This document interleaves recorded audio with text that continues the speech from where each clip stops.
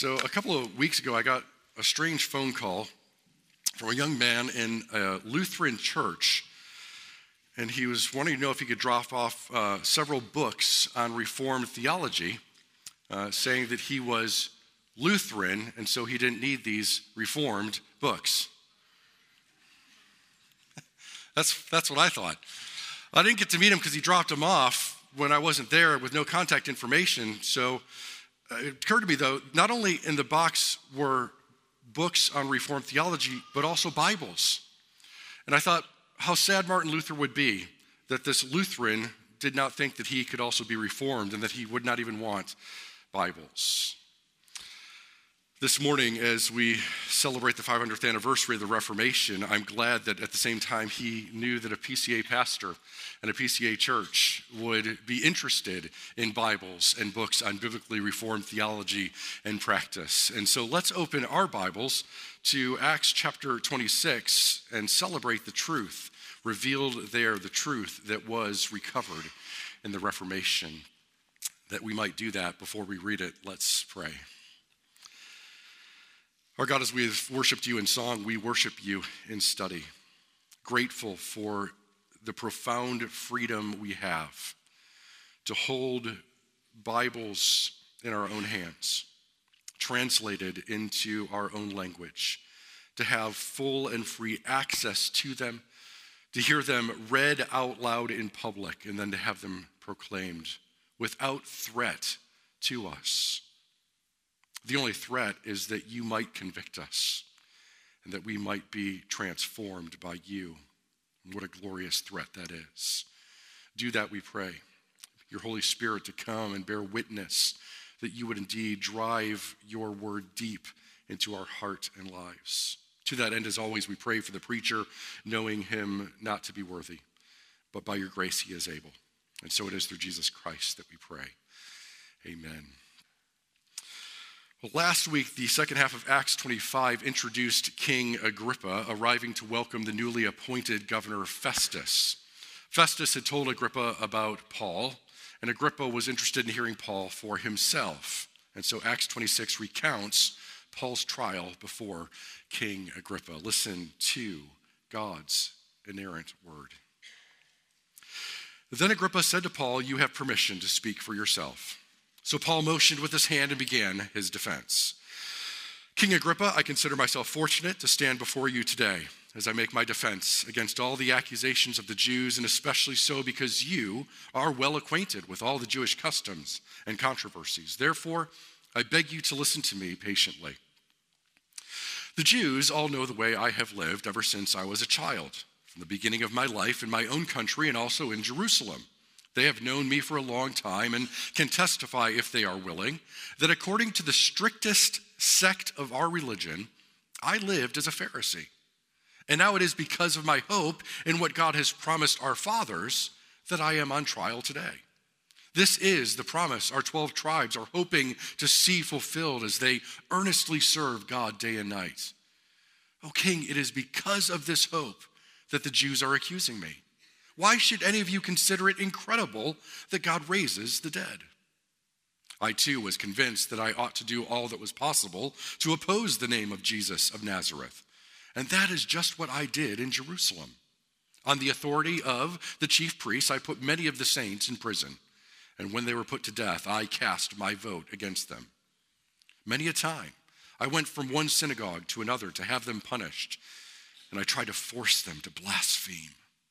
In my obsession against them, I even went to foreign cities to persecute them. On one of those journeys, I was going to Damascus with the authority and commission of the chief priests. About noon, O King, as I was on the road, I saw a light from heaven, brighter than the sun, blazing around me and my companions. We all fell to the ground, and I heard a voice saying to me in Aramaic, 'Saul, Saul, why do you persecute me? It is hard for you to kick against the goads.' And then I asked, 'Who are you, Lord?' 'I am Jesus, whom you are persecuting,' the Lord replied. 'Now get up and stand on your feet. I have appeared to you to appoint you as a servant and as a witness of what you have seen of me and what I will show you. I will rescue you from your own people and from the Gentiles. I am sending you to them to open their eyes and turn them from darkness to light and from the power of Satan to God, so that they may receive forgiveness of sins and a place among those who are sanctified by faith in me." So then, King Agrippa, I was not disobedient to the vision from heaven, first to those in Damascus, then to those in Jerusalem and all Judea, and to the Gentiles also. I preached that they should repent and turn to God and prove their repentance by their deeds. That is why the Jews seized me in the temple courts and tried to kill me. But I have had God's help to this very day. And so I stand here and testify to small and great alike. I am saying nothing beyond what the prophets and Moses said would happen, that the Christ would suffer, and as the first to rise from the dead would proclaim light to his own people and to the Gentiles. At this point, Festus interrupted Paul's defense. "You are out of your mind, Paul," he shouted. "Your great learning is driving you insane." "I am not insane, most excellent Festus," Paul replied. "What I am saying is true and reasonable. The king is familiar with these things, and I can speak freely to him. I am convinced that none of this has escaped his notice because it was not done in a corner. King Agrippa, do you believe the prophets? I know you do." Then Agrippa said to Paul, "Do you think that in such a short time you can persuade me to be a Christian?" Paul replied, "Short time or long, I pray God that not only you, but all who are listening to me today may become what I am, except for these chains." The king rose, and with him the governor and Bernice and those sitting with him. They left the room, and while talking with one another, they said, "This man is not doing anything that deserves death or imprisonment." Agrippa said to Festus, "This man could have been set free if he had not appealed to Caesar." Let's start with a couple of notes about King Herod Agrippa II. He was the grandson of Herod the Great. That's the one who had ordered the killing of all the boys 2 and under following the birth of Christ. His great uncle, Herod Antipas, was the one who beheaded John the Baptist and joined Pilate in the trial against Jesus. His father was Herod Agrippa I, who we read about back in Acts chapter 12 when he arrested Peter and killed James. And then an angel of the Lord struck him down. Oh, and the Bernice that he's traveling with was his full sister, with whom it is understood that he had an incestuous relationship. Ugh. So maybe he wasn't as bad as his father or grandfather, but certainly not the model of a moral man. What he lacked in morality, he made up for in pomp, which is usually how it works, right? Great immorality comes with great arrogance. Last week, we considered Acts 25, verse 23, when Agrippa and Bernice came with great pomp and entered the audience room with the high-ranking officers and the leading men of the city, so that on one side of the room are all the high-ranking officials, the royalty and the political, the military might, the townspeople who have all the power and prestige. And on the other side of the room, Paul stands alone, a poor prisoner. But last week we saw that the word translated pomp is that Greek word fantasia, where we get our word fantasy or fantastic. Those things that are momentary and fleeting, they're showy, but it's only for a momentary interest of imagination, and then it goes away. At the time of the Reformation, there was also plenty of pomp and pageantry, along with gross immorality in the medieval church, papal orgies, the Spanish Inquisition, burning of witches and selling indulgences. The Roman Empire and the medieval Roman church are now things that we read about in ancient history. But the gospel of Jesus Christ prevails. The Reformation brought the true gospel back to the people. And so Paul's trials have been recounted in these last couple of chapters of Acts. Chapter 22, he defended himself before the crowd. Chapter 23, he defended himself before the Sanhedrin. Chapter 24, he defended himself before Governor Felix the Cad. And then 25, before Governor Festus. Both of those in a Gentile setting. But this trial is before King Agrippa, who was Jewish.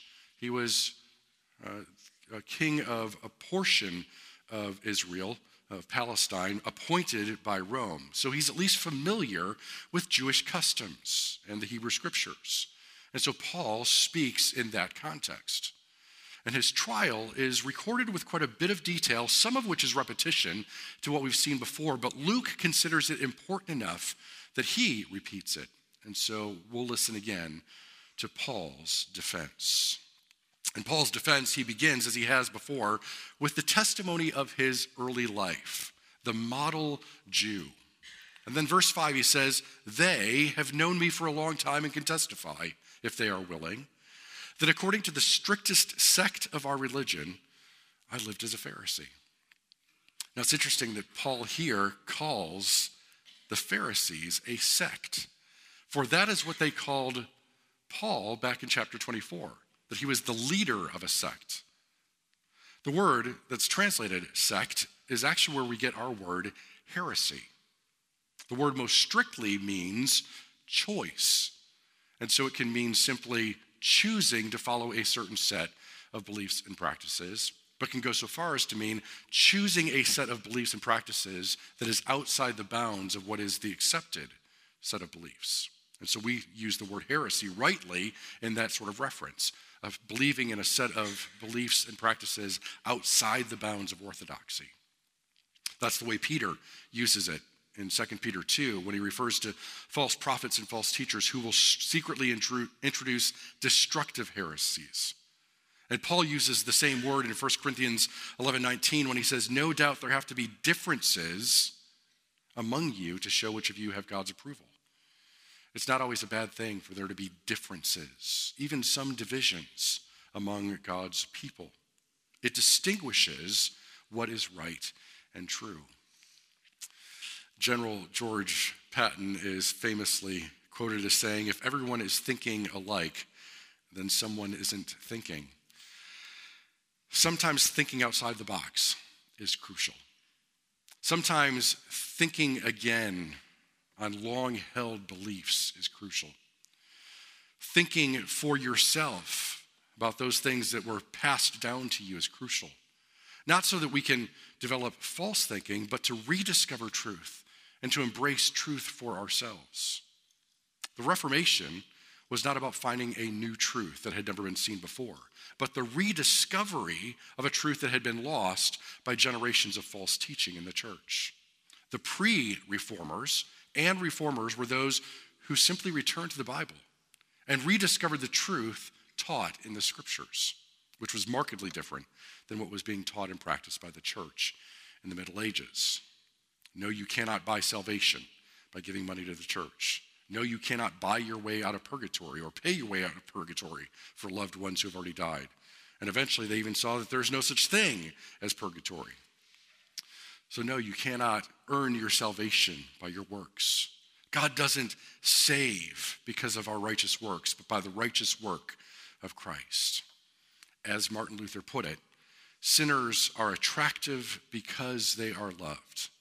They are not loved because they are attractive. The reformers were not trying to create a new religion. They were rediscovering the true Christian faith. They were not hotheads who just wanted to bring down the man, who wanted to thumb their nose at the establishment. They were seeking the truth revealed in God's word. And it was God's word that had been hidden from the people. They were reformers, simply seeking to reform the church by the recovering of lost truths. The church simply didn't accept Reformation.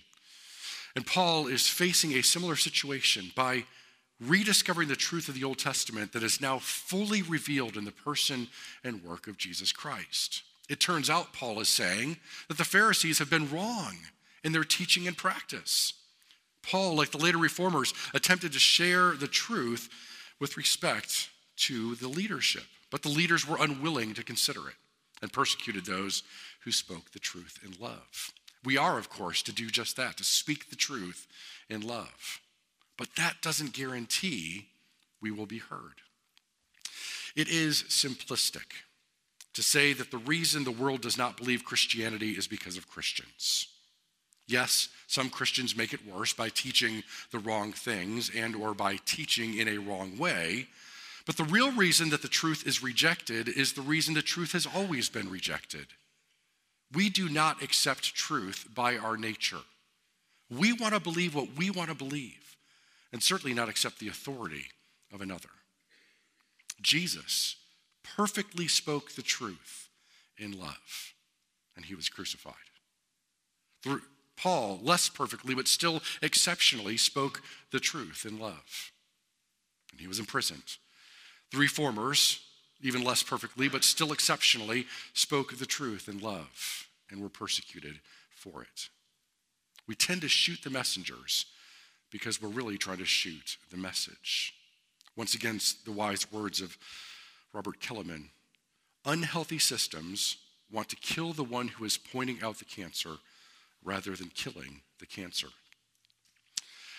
This morning, we, as Westminster Presbyterian Church in America and Butler, are an unashamedly reformed church, holding to the truths of the scriptures, taught throughout the ages and rediscovered by the reformers and captured in historic creeds and confessions of the church, like the Westminster Standards. We are the reformed sect of the Christian church in Butler. And yet we must be the reformed church, always reforming according to the word of God. We must continue to kill the cancerous teachings and practices that will continually worm their way into the church. We must continually speak the truth in love to the world and to the church, lest we stop teaching truth or lest we stop thinking. In Acts 24, where the Jews accused Paul of being the ringleader of the Nazarene sect, Paul replied by saying, I admit that I worship the God of our fathers as a follower of the way, which they call a sect. I believe everything that agrees with the law that is written in the prophets. I have the same hope in God as these men, that there will be a resurrection. And so similarly, Paul says in verse 6 of our passage, and now it is because of my hope in what God has promised our fathers that I am on trial today. This next part of Paul's defense goes directly to the heart of his hope, the resurrection. The resurrection of the dead made possible by the resurrection of Jesus Christ from the dead. Verse 8 is especially an interesting question. He asks, why should any of you consider it incredible that God raises from the dead? The word that's translated incredible is literally not faithful. Why should any of you consider it not faithful, unfaithful, incredible that God raises from the dead? And Paul asks this question not just to Agrippa, but to all who are gathered, Jew and Gentile. Agrippa was more closely related and connected to the Sadducees, who rejected resurrection outright. But the question is a question that gets to the heart of the gospel. The resurrection gets to the heart of the question for all of us. And so it's from this question that Paul gives a shortened testimony of his own conversion, in which he recognizes his past opposition to Jesus and his rescue because of the resurrected Jesus. Paul confesses that he persecuted followers of Jesus, that he tried to force them to blaspheme, and it became his obsession, a raging fury to persecute. In effect, Paul is giving a personal confession as an answer to why anyone would be opposed to God raising from the dead. Paul says he himself raged against it.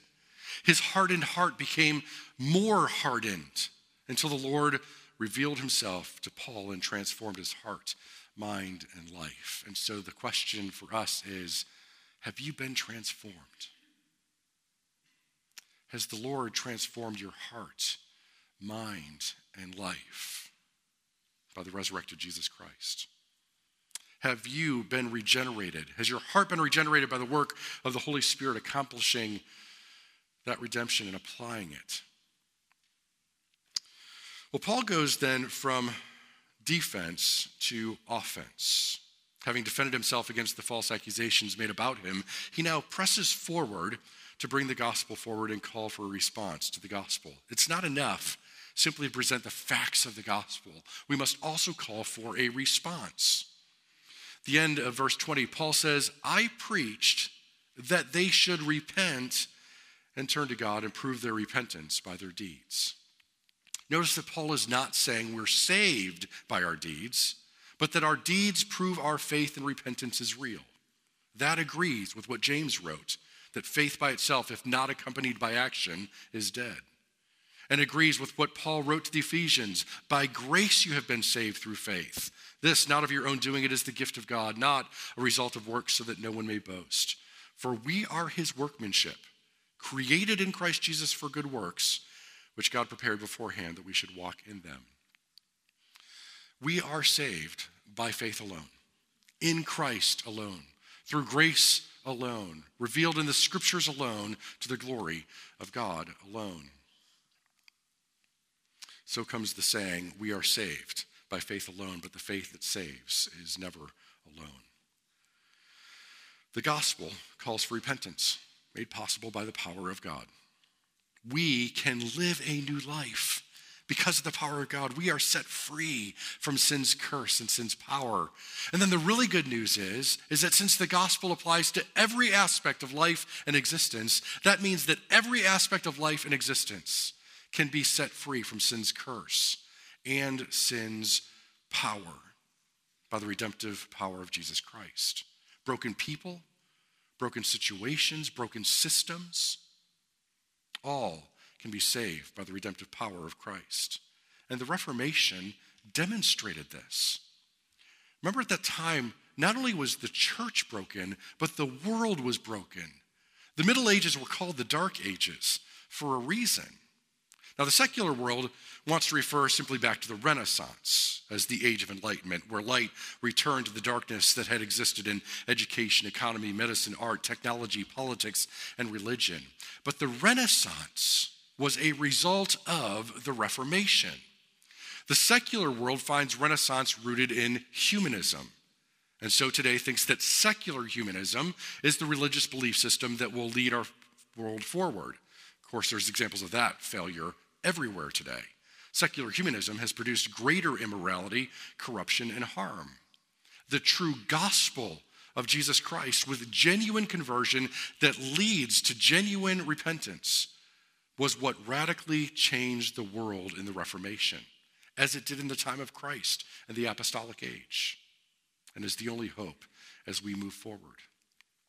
And so the Apostle Paul is not so much on trial for his life, but he stands on trial for the life of Festus and Agrippa and all who are standing there. It's why he shares the gospel. And so he points back to Moses and the prophets who foretold that the Christ would suffer and rise from the dead and proclaim light to his own people and the Gentiles.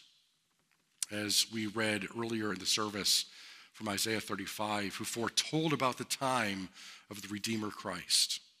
Then will the eyes of the blind be opened, the ears of the deaf unstopped, and a highway will be there. It will be called the way of holiness. Jesus is the way of holiness. He opens blind eyes and ears. That was the hope of Moses and the prophets. That was the hope of Paul. That was the hope of the reformers, and it's still our hope today. People, situations, systems are blind, deaf, and lost, but can be rescued through Jesus Christ. Paul calls for this response. And well, he gets a response. Not quite that, though. First, Festus responds by interrupting and saying, "You're out of your mind. Paul, this great learning is driving you insane." Right? When we teach and practice the gospel, many will look at us like we're nuts, right? When we share our Christ-centered thoughts and practices about politics, parenting, medicine, marriage, economics, education, relationships, and religion, many will think we are out of our mind. But others will see that it is true and reasonable. Paul thinks Paul is out of his mind and needs to get a grip. And so he gets Agrippa. See what I did there? Paul presses Agrippa with the loaded question, "King Agrippa, do you believe the prophets? I know you do." Now, King Agrippa is not new to rhetoric, right? He can hear a loaded question. And so he backs away from the question, "Do you think that in such a short time you could persuade me to be a Christian?" "Well, if time is the issue, Agrippa, let's get together. We'll talk some more." But Agrippa is really now just trying to get out of the room because he knows that everything Paul has just said is true, but he dare not risk being converted. Remember 2 chapters back in 24 when Paul was talking to Felix and his wife Drusilla. Paul discoursed on righteousness, self-control, and the judgment to come, and the response from Felix was that Felix was afraid and said, "That's enough for now. You may leave. When I find it convenient, I will send for you." Well, the same thing is happening now to Agrippa. And like we saw with Felix, it is never convenient to be converted. To have your life completely changed, radically transformed, to have everything flipped upside down, to surrender to the lordship of Christ, it is never convenient. It is never convenient to be converted, but it is so good. Do it now. That's what Paul says in verse 29. Short time or long, I pray that not only you, but all who are listening to me today may be what I am except for these chains. Isn't that a great line? I wish you could all be free like me, except for these chains that I have on right now. Somebody want to do something about that? King Agrippa's response is to leave the room immediately and even to admit that Paul is not doing anything that deserves death or imprisonment. And so Agrippa and Festus could set Paul free, but then they would have the Jews to contend with. And politically, that doesn't work for them. They're trying to do the establishment a favor. And so Agrippa tries to find the out by saying, well, this man could have been set free if he had not appealed to Caesar. Well, I bet you could ask Paul and say, Paul, you want to be set free, or do you want to keep going on to Caesar? And in the next couple of weeks, we're going to continue to see that God's perfect providence comes in the sinful sending of Paul to Rome. Let's close and consider these two men and their responses. Festus rejected the truth of the resurrection on the basis of intellect. An intellectual person can't believe in such things as an actual resurrection. Sure, you can philosophically muse about an afterlife, but the notion that Jesus actually was physically, bodily resurrected is preposterous. I mentioned this in Sunday school last week, but R.C. Sproul says, the unregenerate person will believe anything about God except that which has been clearly revealed in Scripture or in creation. Isn't that great? The unregenerate person will believe anything about God except that which has been clearly revealed in Scripture or in creation. Festus rejects the resurrection by the pride of intellect, and so he perished. Agrippa rejected the resurrection on the basis of his position in life. If he were to be converted, to be gripped by the resurrected Jesus Christ, he would lose his grip on his position, status, and rank, or at least risk all that. Agrippa rejected the resurrection by the pride of position, and so he perished. But notice that the pride of intellect and the pride of position are still deterrents today. Not actual intellect and actual position, but the pride of these things. For Paul says that what he is speaking is true and reasonable. Actual intellect, actual science, actual study and learning does not lead us away from Christ, but leads towards the truth himself. But then you have to admit that your intellect is really just a surrender to what has been revealed by God in his world and his word. It isn't that you're so smart that you have discovered anything. All you've done is to rediscover what God has revealed.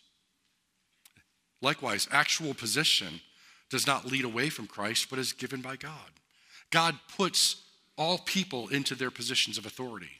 Romans 13, let every person be subject to the governing authorities, for there is no authority except from God, and those that exist have been instituted by God. And so Jesus said to Pilate, you would have no authority over me at all unless it had been given you from above. Humble intellect recognizes that what we know is given by God. A humble leader recognizes that God has given them that position. There can be no pride when we live by faith, for we know that our faith in Jesus Christ is a result of God's prevenient grace. God's grace came first. Our faith follows that. And so let us live our lives in the same way that we received new life. By faith alone, in Christ alone, through grace alone, revealed in the Scriptures alone, to the glory of God alone. and may the truth set us free. Amen.